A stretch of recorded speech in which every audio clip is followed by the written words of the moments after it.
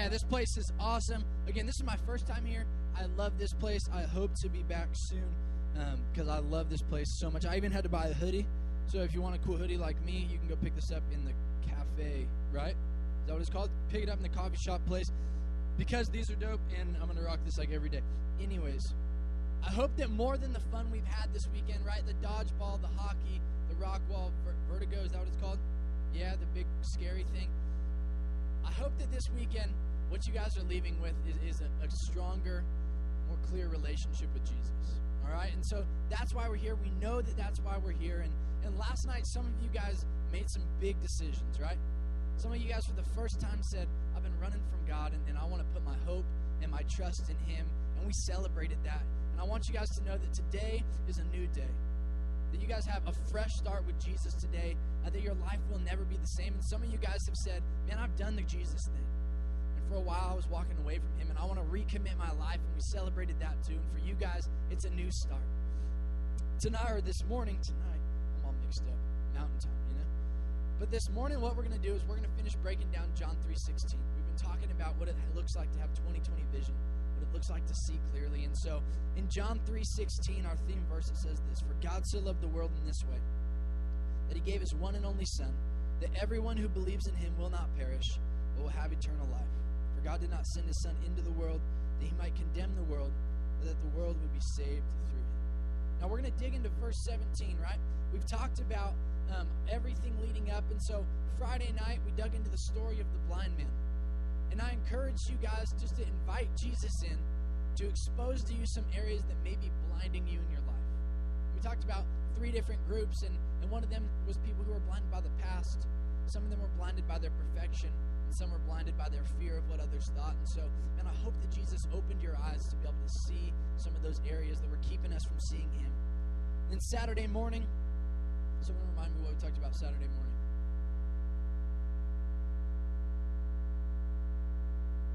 Who is God, right?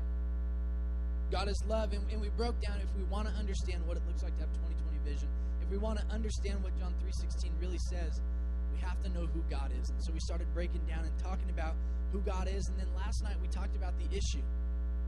We talked about the issue in our world, in our lives, is that we have sin in our lives. It separated us from God, and that's when we had that time to make some decisions. Well, this morning what we're going to talk about is what does all of this mean for us? What does all of this mean for us? What does it look like for us to leave later today and walk into a new life with 20/20 vision for what God has called us to? And so we're going to dig into verse 17 that says this: For God did not send His Son into the world to condemn the world, that the world might be saved through Him. Now, if you guys are anything like me, this is what happens for me. This is what has always happened, is I go to camp. And I love camp. I told you guys at the beginning, I love camp. It's my favorite time of year. Anytime I can be at camp is my favorite. Because something about camp, I feel like I can experience God in a more intimate way. I don't know what it is about being on a mountain or on a boat or wherever the camp is that lets my walls down, that opens my eyes so that I can see God. And it's crazy how God is always so faithful to do that. And then we get to the last day of camp, and I'm like, man, I'm on fire for Jesus, right? And I'm going to go home, and I'm going to read my Bible every day, and I'm going to pray every day, and I'm going to start doing all these things. But what happens is that it ends up becoming all about me, right? It ends up becoming, I'm setting these goals because I want to do better. I want to be a better Christian, a better follower. Let me encourage you guys with this. It's not about being better. It's never been about being better.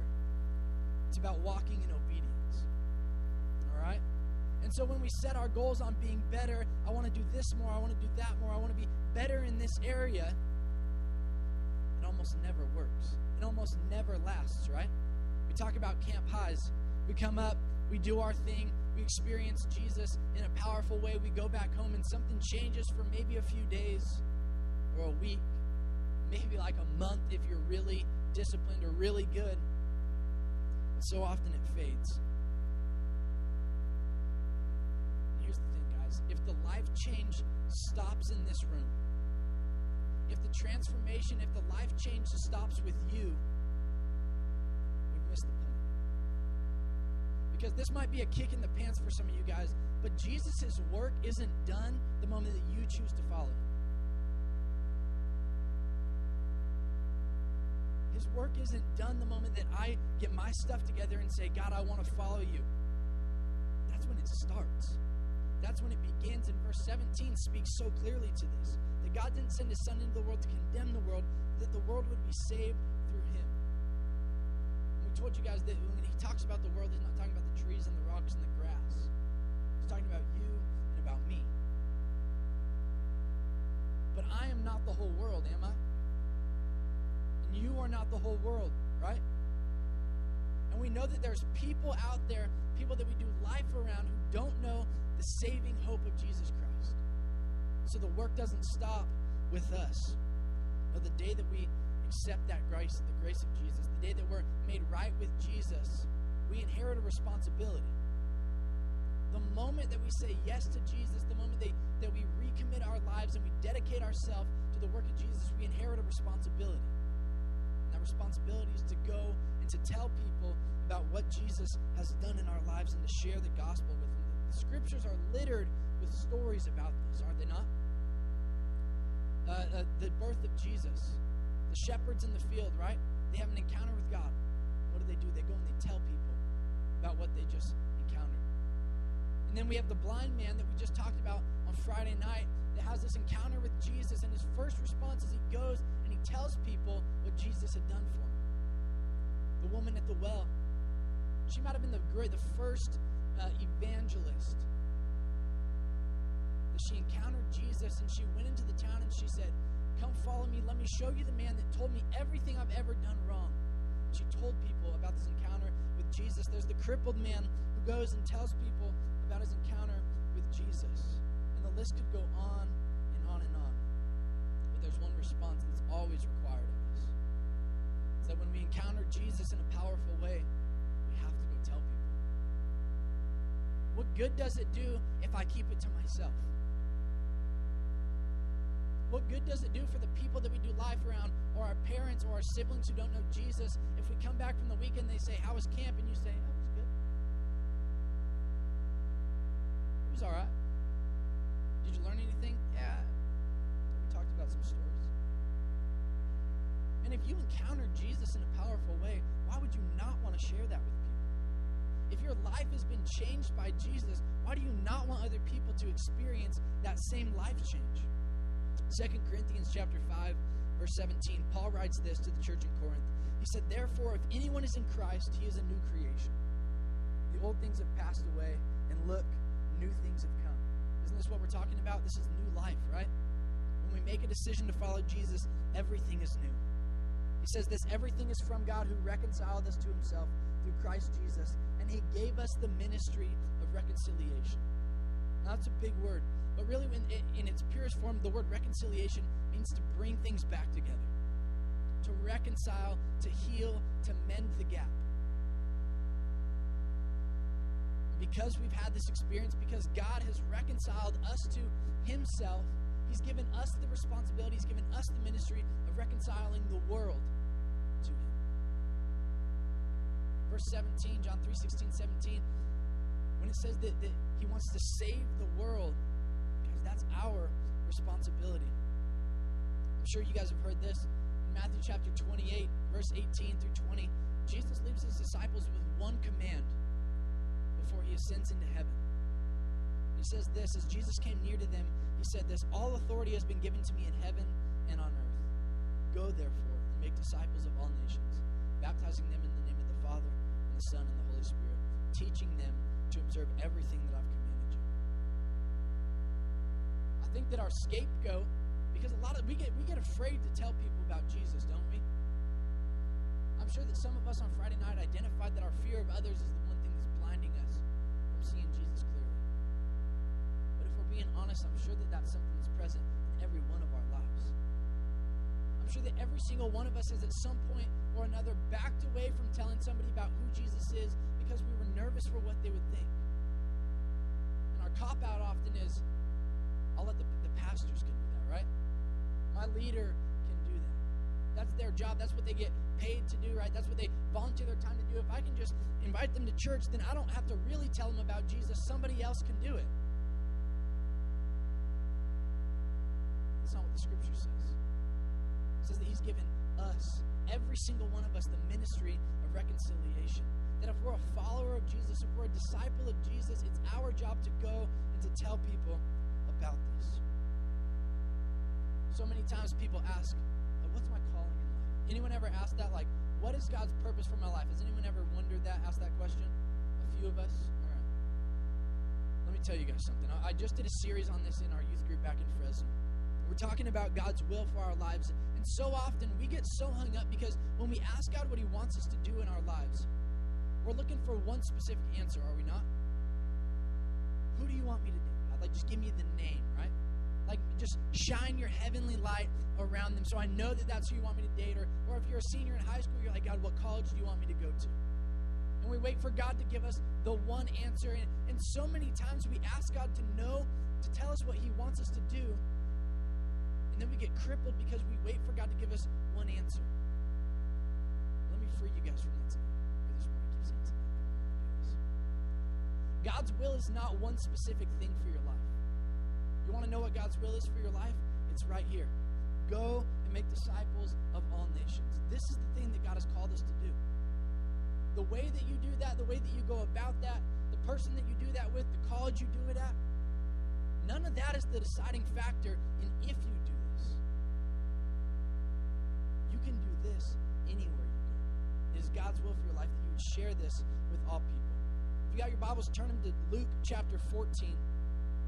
I got one more thing. I'm going to leave you with this.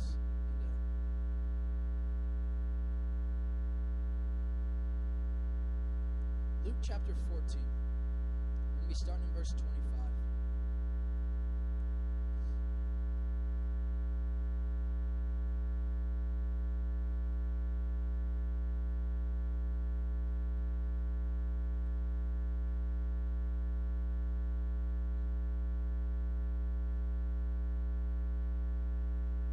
Here's what it says. Luke chapter 14, verse 25. It says, "Now great crowds were traveling with him. So he turned to them and he said, 'If anyone comes to me and does not hate his own father, mother, wife and children, brothers and sisters, yes, and even his own life, he cannot be my disciple.'" Let's just stop right there. Kind of a crazy statement from Jesus, right? If anyone comes to me and doesn't hate his own mother and father, or his kids, or his wife, if he doesn't even hate his own life, he can't even be my disciple. I don't want you guys to get hung up on that, but we're going to talk about what that means. In verse 27, it says this: "Whoever does not bear his own cross and come after me cannot be my disciple." Verse 28, "For which of you wanting to build a tower doesn't first sit down and calculate the cost to see if he has enough to complete it? Otherwise, after he's laid the foundation of the tower and he can't finish it, all of the onlookers will begin to make fun of him, saying, 'This man started to build and wasn't able to finish.' Verse 31, "Or what king going to war against another king will not first sit down and decide if he's able to with 10,000 to oppose the one who comes against him with 20,000? For if not, while the other is still far off, he'll send a delegation and he'll ask for terms of peace. In the same way, every one of you who does not say goodbye to all of his possessions could not be my disciple. Now salt is good, but if salt should lose its taste, how will it be made salty? It isn't fit for the soil or for the manure pile. They throw it out. Anyone who has ears should listen." In this passage, Jesus is challenging the people who are coming to him. Because what happens at camp is so often is because we don't do what Jesus is telling us to do right here. We come to camp, we have an encounter, we want to be better Christians, we want to do better, we want to follow God more closely, but we don't take the time to sit down and think about what this is actually going to ask from me. What is this commitment to follow Jesus really going to require from my life? And he says, what builder who wants to build a tower doesn't first sit down and calculate what it's going to cost him? Otherwise, he's going to start and he's going to lay the foundation, and he's going to get done with the foundation having run out of money. And everyone's going to look at him and laugh. He says the same about a king going to war. Which king doesn't first make sure he has enough soldiers to actually win the battle? Friends, we should not leave this mountain. We should not leave this chapel. We shouldn't get in the cars, or the vans, or the buses, or whatever we got to go home, without first understanding, having God opened our eyes to see what this is actually going to require of us. Because if you don't do that time, if if you don't take the time to sit and to think and to pray and to ask God, what are you really asking of me in this? What are you really requiring of me as I've committed my life to follow you? Because what's going to happen is you're going to get down the hill, and it's going to be just like any other camp high. You're going to get home, your friends are going to call you up. You may be able to resist the temptation for a few days, maybe a few weeks. But at some point, if we don't do the time now to think about what this is going to cost us, we're going to let it all slide away. And we're going to be right back in the same spot that we were when we came up here. Nothing's going to change. Friends, don't let this be just another camp high. Don't let this be just another weekend where you get to come and sing and have fun and then go home and be the exact same person before you came. Count the cost. Know what this is going to require of you. And I don't want to be a downer, but I don't pull punches, guys. When Jesus asks us to come to him, when we come to Jesus, you can't do this half in, half out thing. It's either you're bought in, you're sold out for all of who Jesus is, or it's not going to last. Either you know what it's going to cost you, or it's not going to last. Friends, I don't want that for you guys. Our world doesn't need a bunch of Christians who are good for a few days and then fall right back into the patterns that we've been living in. What Jesus needs is a bunch of people, a bunch of his disciples who are on fire for him, who know what this life is going to take, who know what this relationship is going to cost. Jared said it earlier. He says, you will face troubles in this world. It's a fact. You can't avoid it. You're going to go home, and it's just a matter of time before something happens, right? But if you've counted the cost, you can be ready for it. Take heart, for I have overcome the world. Guys, Jesus champions us in this walk. You want to know what it looks like to give up everything? Read the Gospels. Jesus does it. He lays down his life for us. We're hesitant to lay down a friend. We're hesitant to give up a habit, right? Guys, don't let this be another weekend that's the same. Let's not leave here the same people we came up.